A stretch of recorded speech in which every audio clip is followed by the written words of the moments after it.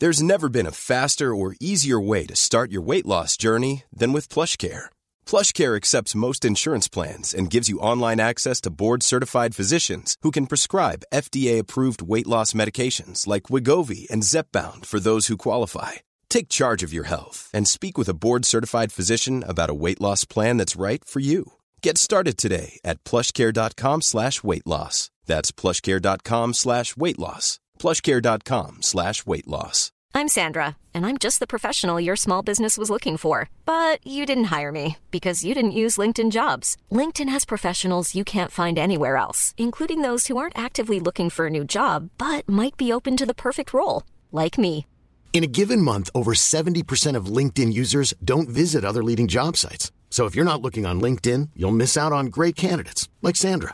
Start hiring professionals like a professional. Post your free job on linkedin.com/people today.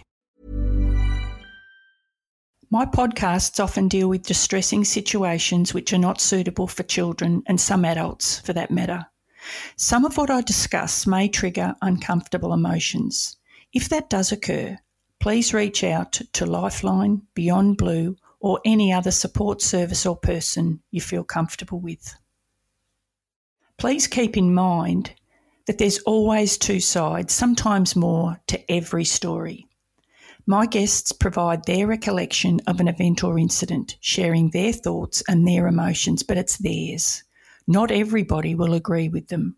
I never want to tell any guest what to say or what not to say, so there will always be others that see it differently, and I understand that.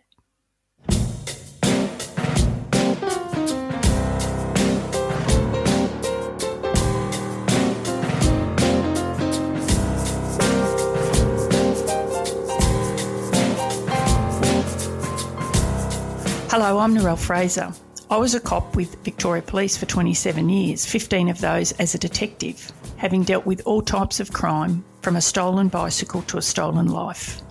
I witnessed the effect crime has on those involved and became one of those victims myself in 2012 when I was diagnosed with PTSD. However, out of adversity comes other opportunities like this, my own podcast.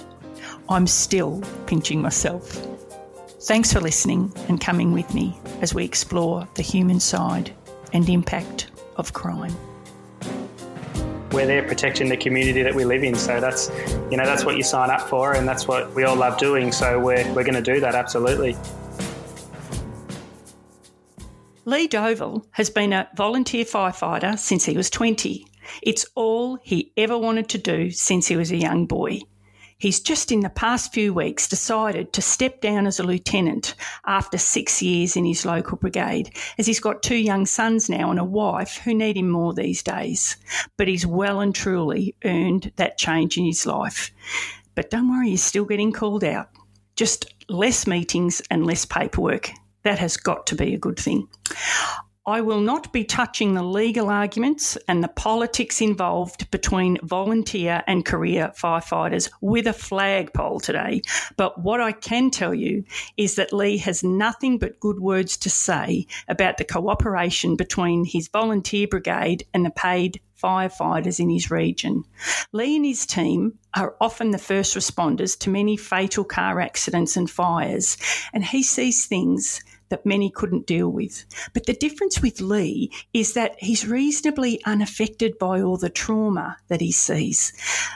And Leigh isn't a beer-swilling man-mountain who fobs off any conversation about emotions being all that fluffy, cuddly stuff. He's a really gentle, compassionate, caring man. I just don't know how he does it. He reminded me of a previous guest, forensic pathologist Shelley Robertson, who was on my podcast a while ago, and she was able to compartmentalise and distance herself from her work by continually reminding herself the person that she was examining was not a living soul. And it's similar to Leigh's mindset. You know, I'd wind myself up in knots thinking about the deceased person I was with, you know, what and who they'd left behind, how their life had been cut short, and basically I was humanising who I was dealing with. I just couldn't cut that very little busy mind of mine off all that emotional stuff. And I'm envious of people who can do that. So, Leigh, thank you so much for today, and thank you for taking time out of, I suppose, quite a few on-calls or firefighting duties, but thank you very much for coming on board today. Yeah, no worries. No, thanks for having me on, Narelle. It's quite an honour to be on your podcast as a guest, not just a listener. I might just start off here that Leigh and I met. I gave a talk at your CFA at a dinner or something, wasn't it, Leigh?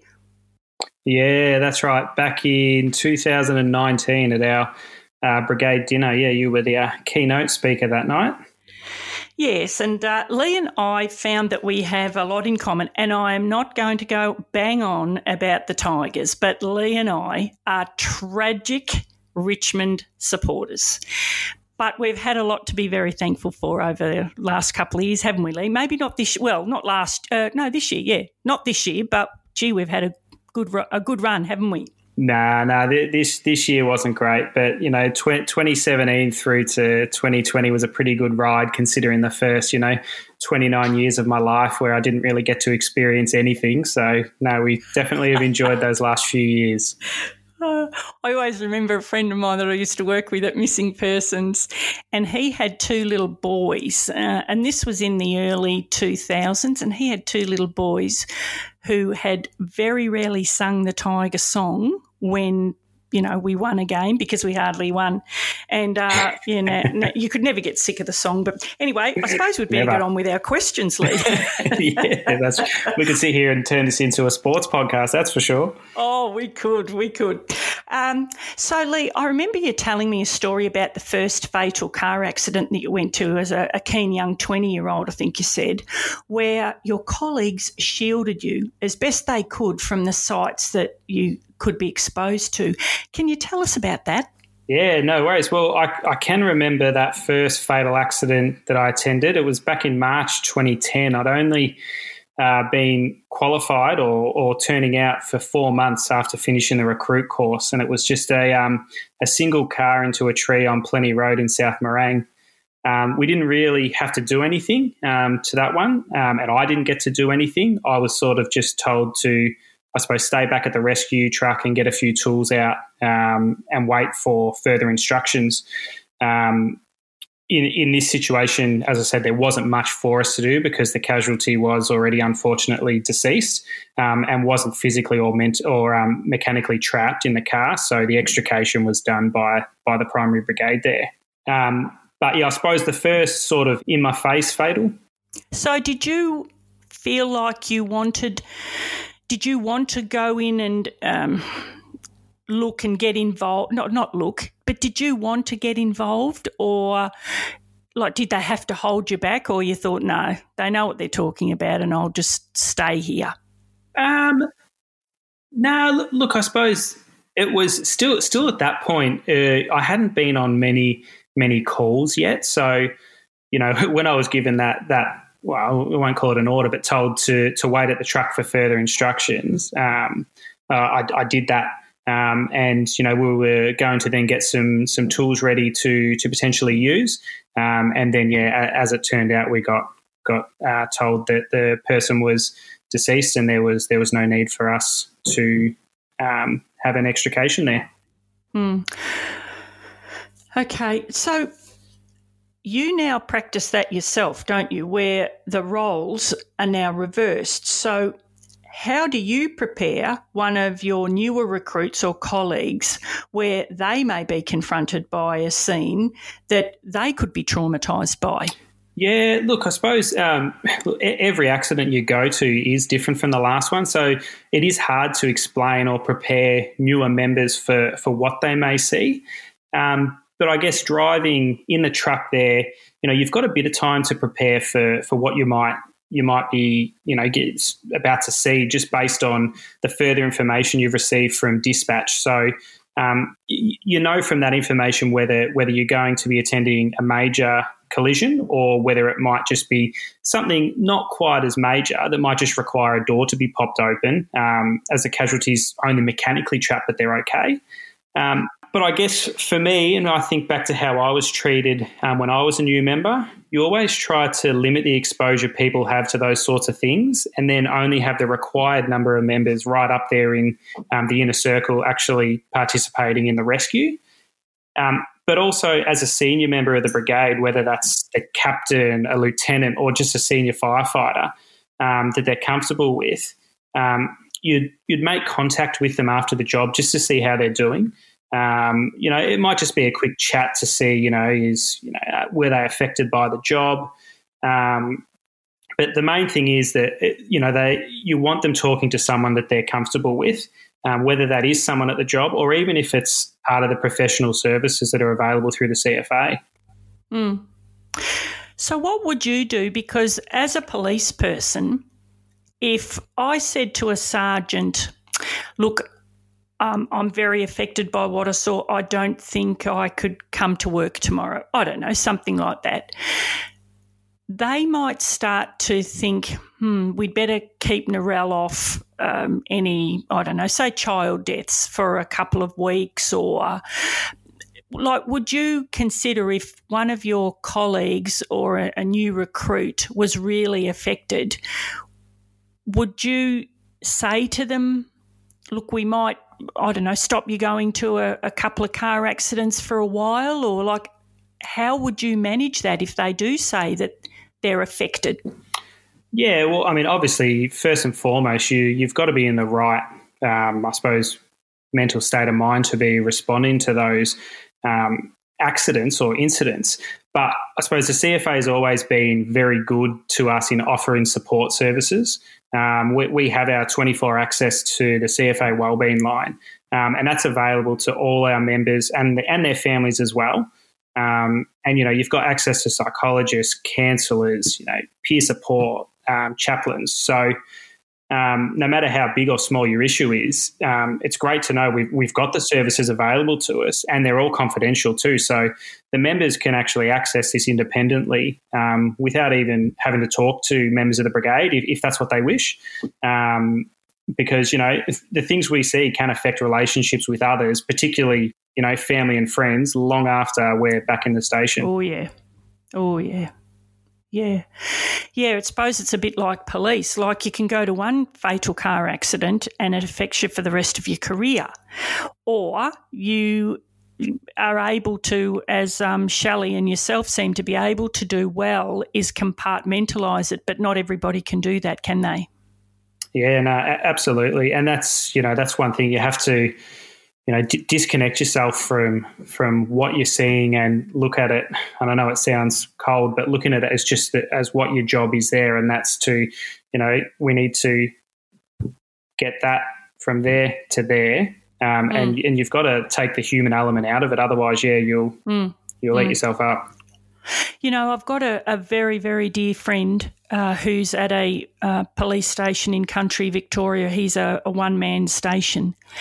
And I always remember when I worked with him, he was able to do exactly what you're saying. He was able to he's one of the most beautiful men I know, but he was able to dehumanise what he was going to, what he was doing, and that's something I could never do. And I don't know if you actually, if it's in your genes or if you learn to do it. I don't know, but he's one of the best policemen I know, but that's because he can compartmentalise what he's doing. He doesn't humanise it, and I think that's the issue. You're very lucky in that sense, Leigh. Yeah, no, you definitely have to. And so just going back to that, so do you think that's something you were born with, or have you learned? Can you learn to compartmentalise what you're seeing? Yeah, I'm not sure. It's something I haven't really thought too much about. I suppose it's just, as I said, you take each job as it is, and look at it literally as this is the job that we've got to do. We've been called because someone needs our help, and we're here to do a job, and that's to get that person out of the car if it's a car accident, or even to just a fire if their house or if that's on fire, we've got to put that out, and just that's our job to do. Yeah, you're very lucky. So what sort of training, if any, do you or your colleagues and recruits receive in managing your mental health as a volunteer firefighter? Look, I suppose it's just something that, is discussed right from the very start of, we're going to see things that might affect us, and to know your limits and when you've seen too much or when you're not in the right state of mind to go to it. To go to those jobs. But as I mentioned before, the services that they offer to us, that was made known to us very early, that these services are all available. And like anyone, they want us all to be managing our mental health very well. Yeah. A firefighter's any different than anyone else because the stigma involved, particularly in policing, of asking for help and going to, say, a psychologist or a psychiatrist, there is a stigma. And what we need to do is, I bang on about it all the time, about normalising and not stigmatising the fact that you need some help, mental health-wise. Is that prevalent in firefighters? Yeah, look, I would say like a lot of organisations, that's something that's changed a lot over the years, and it is something that is spoken about now. And, once upon a time it was, I suppose it would have been seen as a weakness or that, and you wouldn't openly talk about it, whereas now definitely it's gone complete 360 and, you want people to talk to you about those issues or, get that help if they need it. But yeah, there's definitely been a change to that from, a brigade level through to, right up the organisation. And again, just with the services that are now available. Yeah, it's fantastic. And look, this might seem a very naive question, but if you love the fire brigade so much, as you clearly do, yep, why wouldn't you make a career of firefighting rather than a volunteer? Yeah, no, you're right. It's not a naive question at all. But, first off, for me, I've always been community focused, I guess. That's how I was brought up. My family, or my mum and dad were heavily involved in the local basketball club. We owned a local pizza shop for, 25 years. So we're always in the community. So for me, it was always about helping the community before money for a job. And the CFA was something that really interested me. However, I did try to join as a career firefighter when I was younger. But however, looking back, I think I was probably a bit too keen. I did get to sit the final panel interview, but probably wasn't mature enough mentally at the time. As the feedback I did get from them at the time was, you did well, but come and see us again in a few years, which, was something I thought about. But then, you're in your current job, progressing quite well. And, yeah, it's something I didn't look back into pursuing as a career. Okay. And so you were saying that you're trained in using the jaws of life. Is that the word you use, the jaws of life? That's what we as the public call them. What do you call them? Yeah, so, I mean, we'll just, I suppose, call them our rescue tools or that the hydraulic tools is probably how we would describe them. But, that they are an amazing and powerful piece of equipment. They're all very heavy to use and operate. So I suppose depending on how you're using them or where you're cutting, like if you're cutting above your shoulders like that, you might require help from a second person. But I guess the range of tools that we have, or hydraulic tools, you've got the cutters, which are what people would consider to be your jaws of life, which I suppose the easiest way to describe these is that they are like just a big pair of scissors that'll cut through metal like a hot knife through butter. So it's amazing the power and it, at ease. Some of the newer cars are a bit harder, but just to ease how well they cut through, an A pillar or a B pillar of a car. Then you've got your big spreaders, which, as the name suggests, that they can spread. And we might use these if a car door has been jammed. So from the car accident, the gap between the doors is closed up. So we can't just use the handle to open it. We need to put the tip of the spreaders in there to pop the door open. Then we have what we call the 2 and 3 stage rams. So, which essentially, I suppose they're like a big pole that can push objects away from each other. So, for example, if a car was in a head-on accident, and most likely the dash is going to move forward in the car, potentially trapping the person. So they would be trapped under that. We would use the rams to essentially push the dash off them, so we can then remove them from the car. So impressive.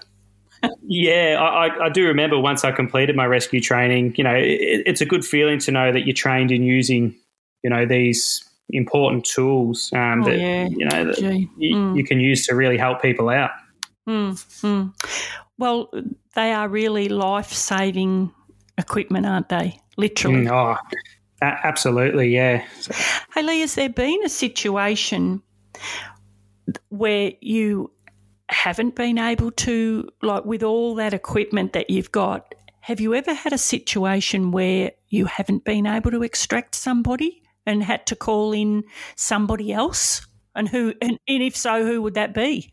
No, we haven't had a situation where we haven't been able to get someone out of a car. I suppose when you rock up to a car accident and you've got confirmed people trapped, you'll be looking at that car, and in your head you'll already be running through, okay, what's our plan A? What's our plan B, C, D, E, F, as many as you need. We haven't had a situation where we haven't been able to get someone out. You'll have situations where your plan A won't work, but that's why you have plan B, plan C in place. So, it might have started off that, we're just going to pop this door, push the dash off, and then straight out they go.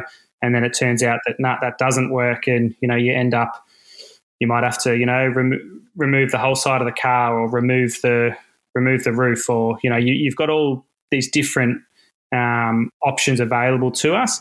But then sometimes even it might be just as simple as, have you checked the door's unlocked? Because the door might just open. And it sounds silly. No, but, it doesn't. I get that completely, Leigh. Yeah. Yeah. Oh. So, you grab this big tool off, big hydraulic tool to pop a door open, and all you had to do was open the door handle and we had access. So. Yeah. It reminds me of a couple of jobs that I did as a police person.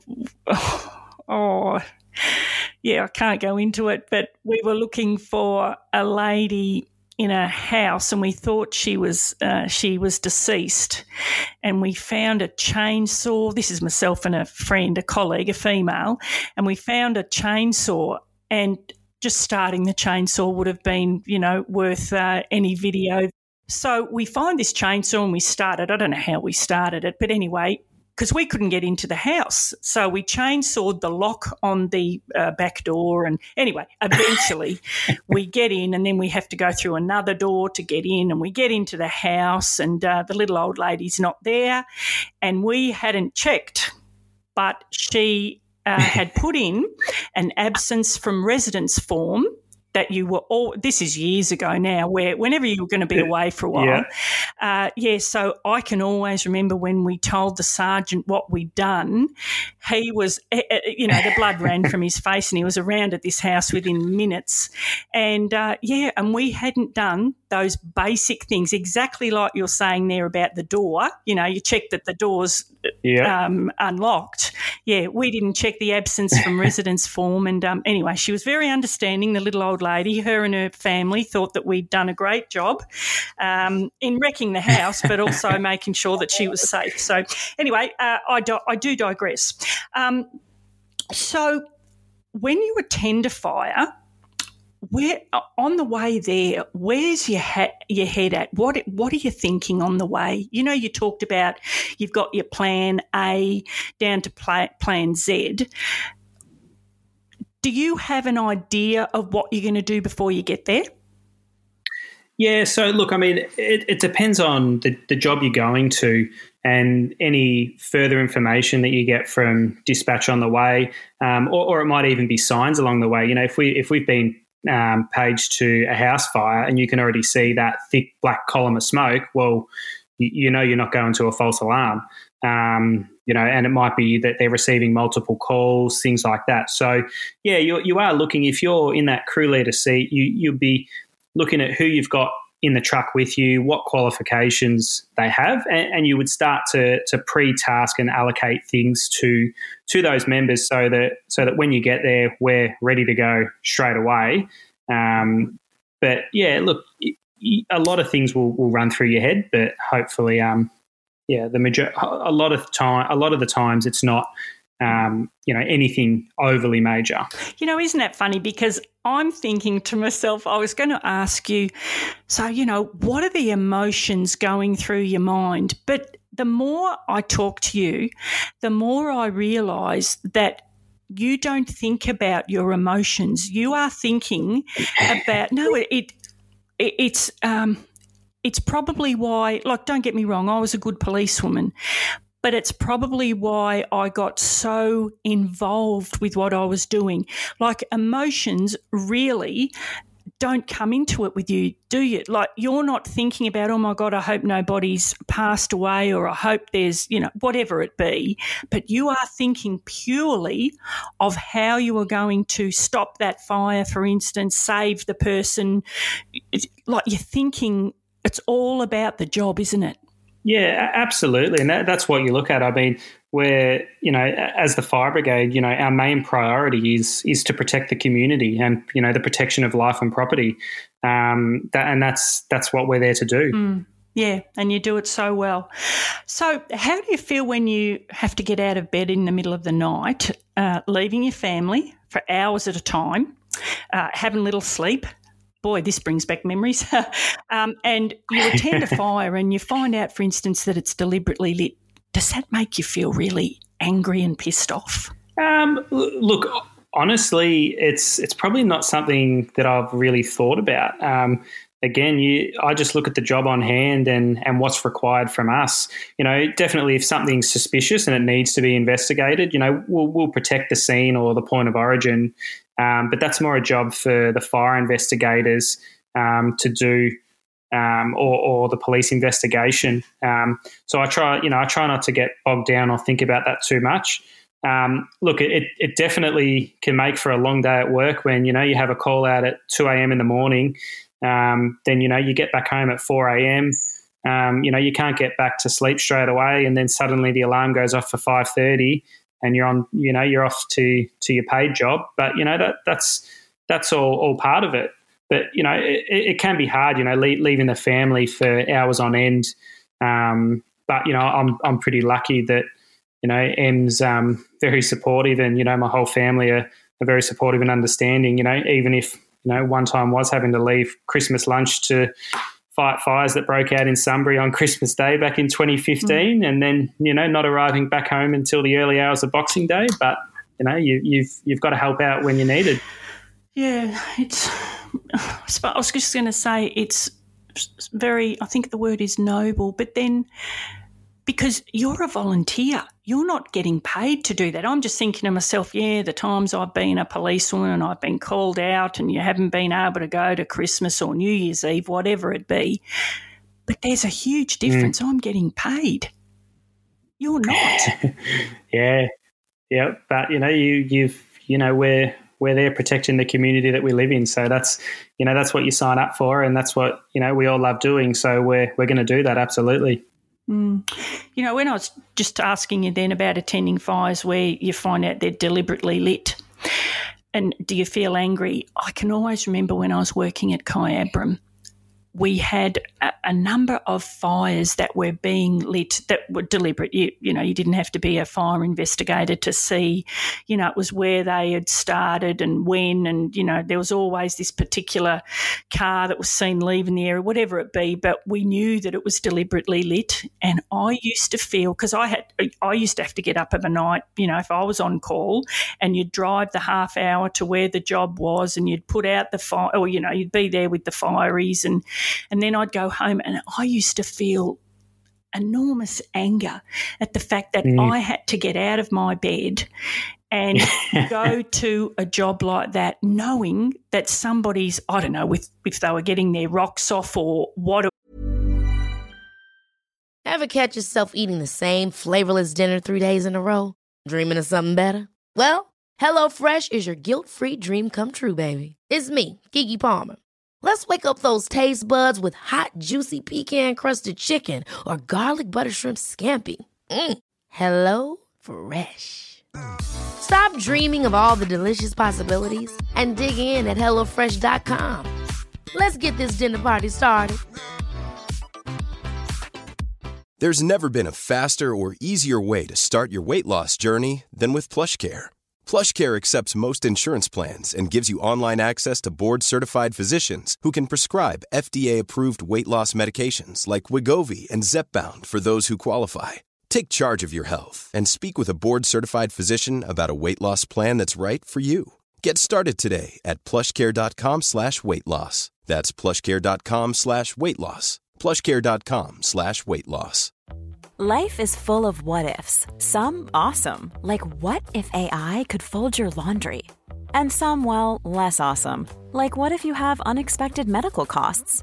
United Healthcare can help get you covered with Health Protector Guard fixed indemnity insurance plans. They supplement your primary plan to help you manage out-of-pocket costs. No deductibles, no enrollment periods, and especially no more what-ifs. Visit uh1.com to find the Health Protector Guard plan for you. Hey, Dave. Yeah, Randy. Since we founded Bombas, we've always said our socks, underwear, and T-shirts are super soft. Any new ideas? Maybe sublimely soft. Or disgustingly cozy. Wait, what? I got it. Bombas. Absurdly comfortable essentials for yourself and for those facing homelessness. Because one purchased equals one donated. Wow, did we just write an ad? Yes. Bombas. Big comfort for everyone. Go to bombas.com/ACAST and use code ACAST for 20% off your first purchase. Was, or whether it's kids just being silly. But, gee, that used to make me angry. Yeah. Anyway. You just can't let yourself feel that way. You make it sound so easy, Leigh.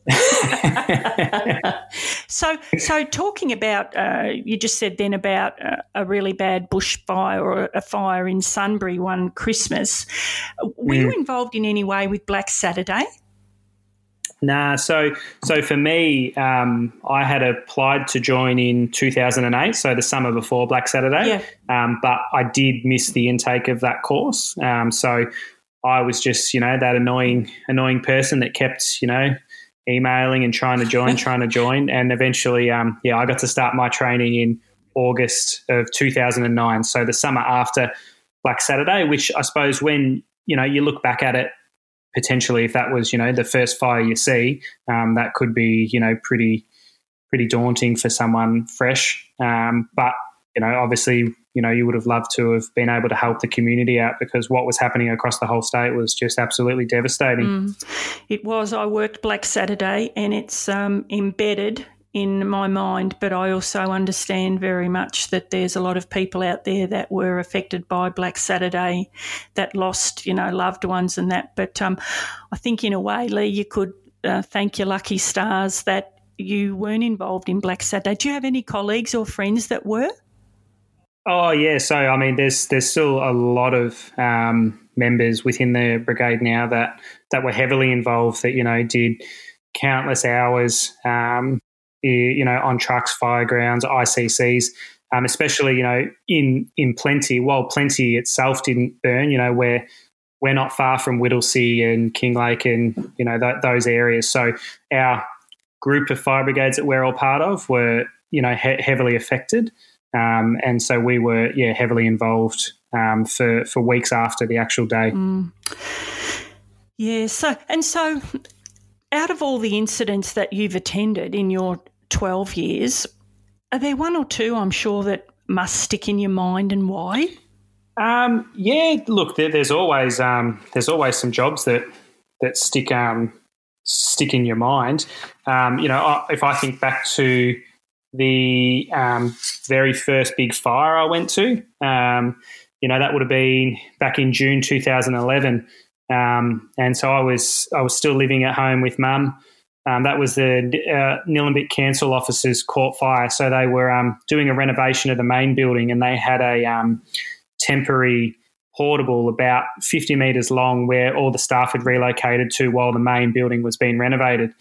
And I remember I was up really early that morning I was actually doing something for the brigade because we just sold our four-wheel drive in the fire brigade, and I was going to take that across to like a car detailer place to strip all the decals and remove the lights and sirens out of that car so they could then be placed into the new one to go into commission. And where Mum lives in Greensborough, you can see very clearly up the hill where Nillumbik Council offices are. And I walked out the front door to get the paper, and I could just see this glow in the sky. And I looked up and I thought, geez, is that am I seeing things here? And I'm looking at it, and you can sort of see the smoke moving. And I just thought that is something is on fire up there around that Nillumbik Council offices area. There's a few big buildings there. There's a big TAFE, a very big primary school, a sports complex. And I'm like, one of those is on fire. I'm like, how have we not been called to this? So I jumped in the car to start driving to the fire station. And, I was only in the car for about a minute and a half, 2 minutes, and the pager comes through for, structure fire, Civic Drive, Greensborough. And I went, yeah, I think you're right there. So, you rock up at the station and you're the first one there. The captain comes around the corner, and I said, this is a going job here. I think it's the council officers are on fire. So then we start to get further information, and that was the first job that I actually got to where BA and anger, so where the breathing apparatus at an actual job. And I just remember, the whole building going really well when we got there, and being the first in BA with a member from another crew, and opening the door to that building, and then you start to see things start falling down from the ceiling, and you realise that this is going to be just an external attack of that fire. But we got the fire under control within a couple of hours, but then we would have stayed there pretty much for, I think I saw sunrise on scene there, and I think we pretty much saw sunset. Yeah. We were hanging around there while the fire investigators did their thing. But yeah, that definitely stands out as, the first big fire. There's a couple of car accidents that, stay in your mind. Including one we went to only last year, just during the first lockdowns in Melbourne. It was pouring rain. It was a horrible day to be out on the roads anyway. Just through a complete accident, just one car lost control around a corner. There's another car coming, and they unfortunately collided head on. The driver of one car did pass away there. But we obviously had to wait for the major collisions to attend. So we actually, in that situation, we actually went back home, and then they repaged us out, 3-4 hours or so later in the day to actually go back and do the extrication from the car. But it's never good to go to an accident where anyone dies, but especially when it is a younger person. Those that does stick with you. Mm. And was that a younger person on that day? Yeah. They would have been in their 20s. Yeah. So yeah, it's not nice. As I say, no matter what the age, but that's someone's son or daughter, mum or dad, brother or sister. That just the ripple effect of people affected there is huge. Mm. I'm detecting a little bit of you are thinking about emotional things there, Leigh. See, it's there. It's there, but that's sort of that comes afterwards. In our debriefs and that. So at that point, you're just focusing on the task at hand there. So yeah. And have you had any other major incidents that you've never really forgotten? It's embedded in your mind? Yeah, look again, there's another car accident that always is in my mind. This happened, quite a few years ago, again in the wet, and a truck lost control and hit this other car, unfortunately killing the occupant. But then again, major collisions. We actually left for a few hours and then come back. But I can just remember that accident, and then the cutout from the car, and you just remember just how quickly the rigor mortis happens. I just remember that it was the first time I'd really experienced that at a job, and it's something that you don't forget. No, you don't, do you? And I'm just thinking now, whenever I've been to a fire, and I haven't been to that many, but whenever I've been to a fire, the smell of the fire is all through my uniform, through my hair. It's in the pores of your skin. You just can't get it out. So does the uniform, the what do you call it? The turnout gear. Yeah, the TOG, PPC. the TOG, the turnout gear. Does that stop the smell of the fire, or do you still get that through your body? You can smell it.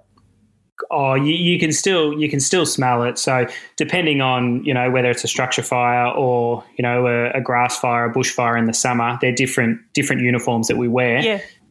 But you definitely can smell it. But it's about getting your uniform cleaned regularly. So if we come back from a job where it's been really dirty, really messy, you've been picking up things that are burnt, and your uniform's got the black soot and all that over it. It's it's not a badge of honor to look at that. Like, once upon a time, people might look at it as, that badge of honor, I get my hands dirty and get the work done. It's about coming back. Yeah, that gear's all dirty. Let's go get that sent away to get cleaned. We've got a spare set to use. And, always keeping your gear clean, because if you can smell it on it, you're breathing that in still. Yeah. So, yeah. But the bushfires, that's a different smell altogether. But yeah, you definitely, if I was to come home from a decent shift on a strike team or that, and if I just tried to hop straight into bed, I'm sure I will get a swift kick to get out very quickly. I reckon you might too. Yeah. And so, where you wash your uniform, is that at the fire brigade? Do you have washing machines there? And again, I don't know, so I apologise. It sounds as a naive question again, but do you have that's okay. Do you wash it at the fire brigade, or do you at the station, or at home? So no, we don't bring it home. But if it's our wildfire gear that we've used for bushfires, so they're like your yellow CFA, or the yellow gear that you see firefighters wear during the summer months at bushfires.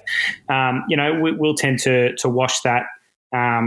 We've got a washing machine at the fire station that's specifically for that. In terms of the structure gear, that's the thick, heavy clothing. That's if you thought about your snow gear you might wear with the thick jackets and that, think even thicker, and that's what it is. That there's a contractor that actually comes and takes that away. So we would book that in, book a pickup, and they would come take that away, get it professionally cleaned, and bring it back to us. So that's why the majority of us have at least two sets of gear. So if one's away getting cleaned, we've got another set we can use straight away. Well, life must have changed a lot. When did I, in 1987 or 88, might have been 1988, and I was just out of the academy 6 months or so, and I went to a young woman that had set herself alight, and I'll never forget it. Well, of course I wouldn't. And we were the first unit there. We were the police, obviously the police, and we got there, very, very quickly. And I remember the smell of that, unfortunately, the smell of that lady stayed with me for a very, very long time. And I got my uniform, I got it dry cleaned. There was nothing like the station, a washing machine. And if there was, it'd be the women that'd be washing it and putting them out on the line. But then again, that was a different era. I know. Yeah. But I can always remember it was in my nostrils, it was in my hair. I could not get that smell out. And, a lot of police say the same thing, that we have a lot of trouble, say, going to a barbecue, like where that smell is again. Yeah. Do you ever have that issue? No, I can't say it's an issue that I've had. But you're right, it's definitely a distinctive smell.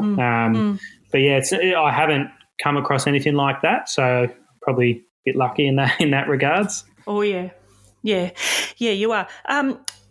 So, being a volunteer, I've often wondered, like, if bosses and managers of companies, do they begin to resent the number of hours? For instance, your employer, would they? Well, maybe not your employer. Let's take it away from you.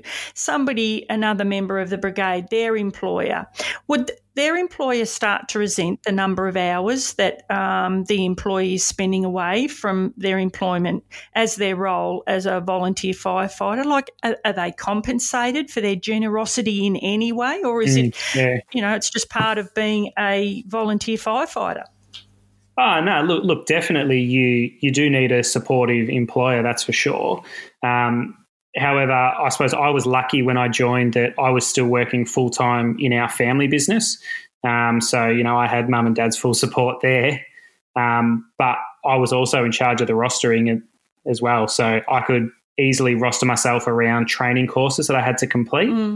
But as for jobs coming in while I was working, we have a system inside the brigade where, we mark our availability. So if, I'm at work on my normal day, say I'm working, the 7 till 4 shift at work, I've marked myself as unavailable during that time. So it wouldn't be expected of me to just, up and leave work to go to respond to this job, not to mention that I also work out of the area anyway. But that's part of the reason why, we have over 40 firefighters that are operational and available for call-outs. So, you've always got people that are available to respond. Now I work for Aldi in the supermarket game, and, they're very supportive of what I do. I'm still able to roster some shifts around important training sessions or courses. Strike teams during summer require a bit more organising, and they can be obviously last minute. But, that's one of the beauties of working for a bigger company. We can call on other stores to, lend us a staff member if I was able to be released from shifts. But, in terms of compensations for employing a volunteer firefighter, no, they don't receive anything. But I do have access to emergency services leave, as would most people, I would assume. But yeah, at the end of the day, if you're working full time, that's your bread and butter. That's you've got to stay and work. But again, we've got a lot of volunteer firefighters at our brigade, as well as great support from the paid firefighters around us responding to calls as well with us. Because I know in the area that I live, most of the volunteer firefighters, they are farmers, and they will just drop everything and go to a fire. I've never seen anything like it.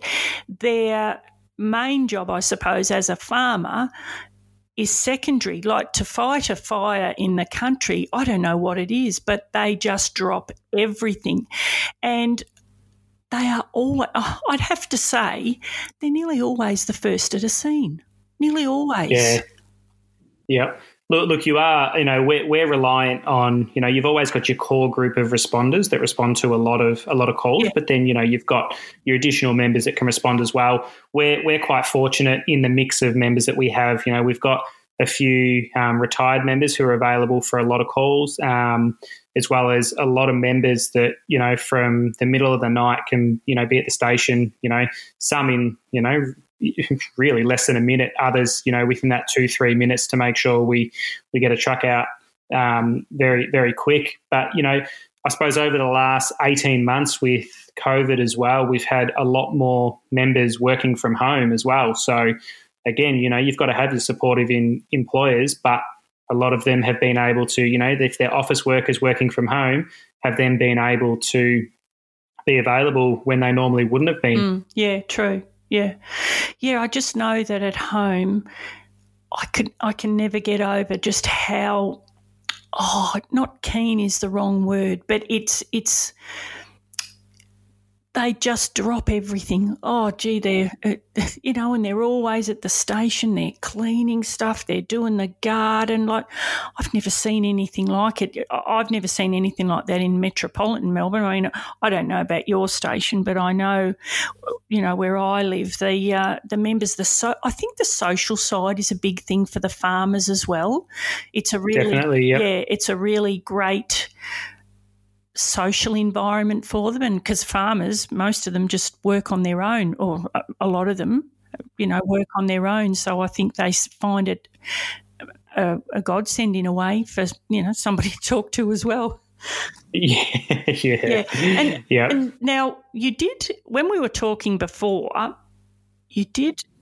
police have very humorous stories at times. There's been, where people, you shake your head and you think, nobody'd ever believe that.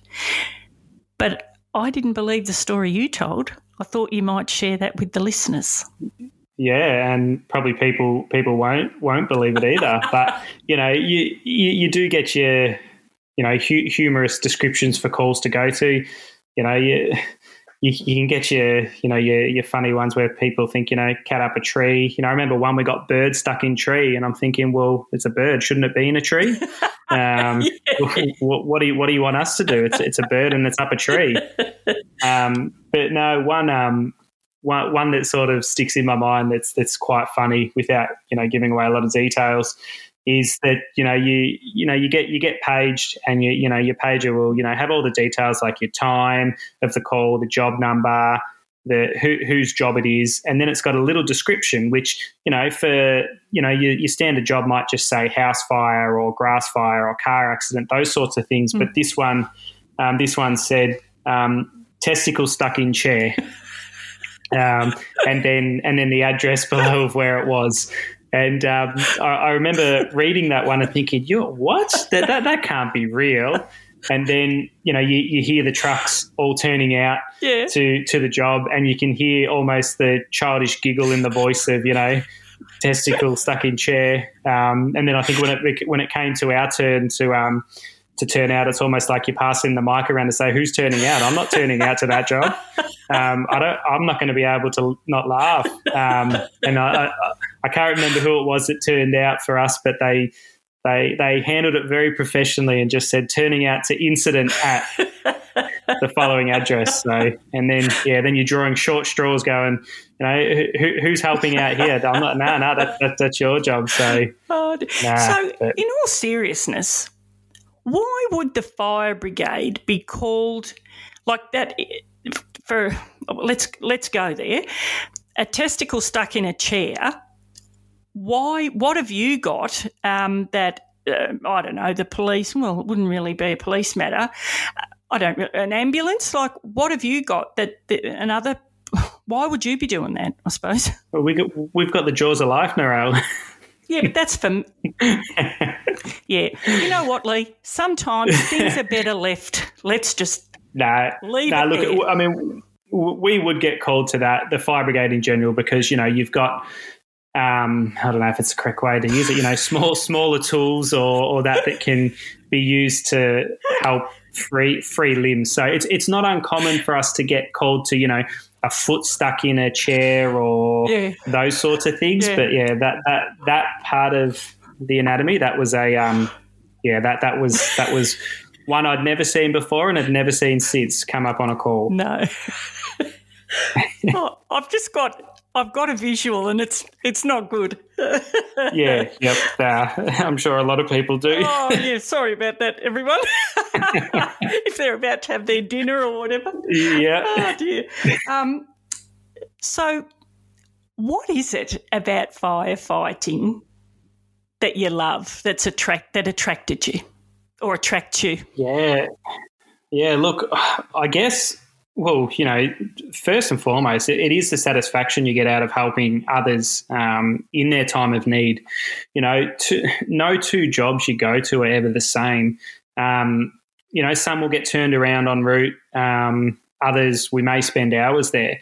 But the one thing that's consistent is that when someone's called 000 and they've asked for the fire brigade or any emergency service, you're making a difference to them, and you're really helping them out potentially on the worst day of their life. So if they've called 000, they're things aren't going well for them, and they need that help. So to be able to offer that's that satisfaction is amazing. But away from responding to jobs or training, and the new skills you pick up, it's you touched on it before with the farmers around your area. It is the friendships and the people you get to work with along the way. So you get to work with those within your brigade, but even in the area or across the whole state if you're responding to other jobs. But I've made many lifelong friends from people I just wouldn't have met if I didn't join up. One of my best mates that I did meet through the fire brigade is 20 years my senior, and I love to remind him of that. But we still go away on our annual fishing trip each year, and we stay in close contact, even though now he's since moved on from the brigade. But I honestly can say that I still love it just as much today as the first day.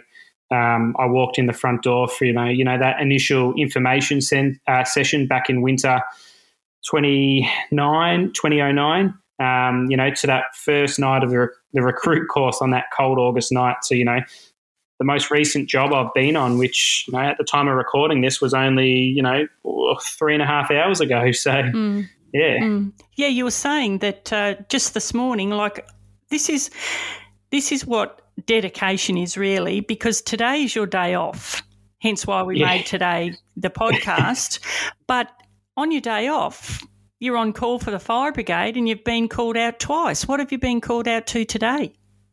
Yeah, so the first one was at 4:30 this morning, which was we were going to go to like power lines down, trees down on the road, but as I say, not everything turns into a job. So that page come through this morning to respond to that. And, you wake up, quickly throw some clothes on to leave, and straight away you get a cancellation page. So, that's a good outcome in that situation. They don't need us. But you still can't get straight back to sleep because that page has gone off. You've got ready to go. So the adrenaline starts to pump, and then back to bed. But, yeah, then early this afternoon, we responded to a single car accident. So, you just never know what the jobs are going to be, and that's why everything's so different. And as I said, no two jobs are the same. Yeah, well, I've got to say, Leigh, thanks for everything that you do for the community, but also to Em, your wife, who's no doubt needed you around at times when you were required elsewhere. So I just, so thanks on behalf of all those people that you've helped at a scene or an incident where you arrive, you do what's required and then leave without those people, probably never knowing who it was that helped them. And on behalf of all the families and friends of those people who weren't so fortunate, thank you for everything you did for their loved ones in their absence too, because I'm sure you've probably, held the hand or, something you've done to help somebody that's passing away. I don't know, but nobody will ever know those, those little things that you do. Yeah, no worries. No, thanks for those kind words, Narelle, and thanks for having me on as a guest today. Much appreciated. Thank you very much, Leigh, and again, thank you for everything you do for the community. and your colleagues, of course. All right, Leigh, thanks very much. Thanks, Narelle.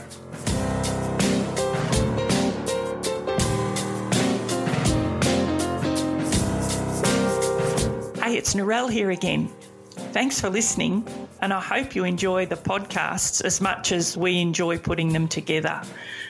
But to make sure you never miss an episode of Narelle Fraser Interviews, hit subscribe wherever you get your podcasts.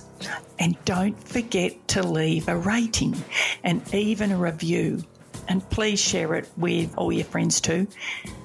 And again, thanks for joining us. We have got some amazing stories to tell. So thanks again. See ya.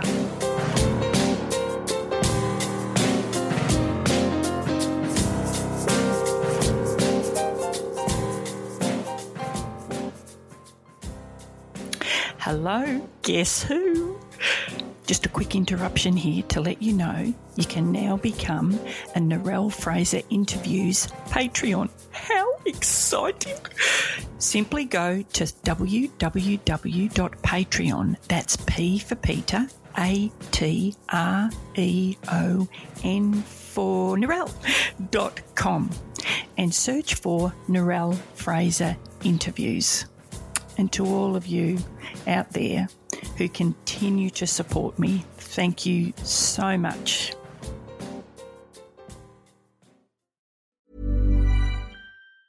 Ever catch yourself eating the same flavorless dinner 3 days in a row? Dreaming of something better? Well, HelloFresh is your guilt-free dream come true, baby. It's me, Keke Palmer. Let's wake up those taste buds with hot, juicy pecan-crusted chicken or garlic butter shrimp scampi. Hello Fresh. Stop dreaming of all the delicious possibilities and dig in at HelloFresh.com. Let's get this dinner party started.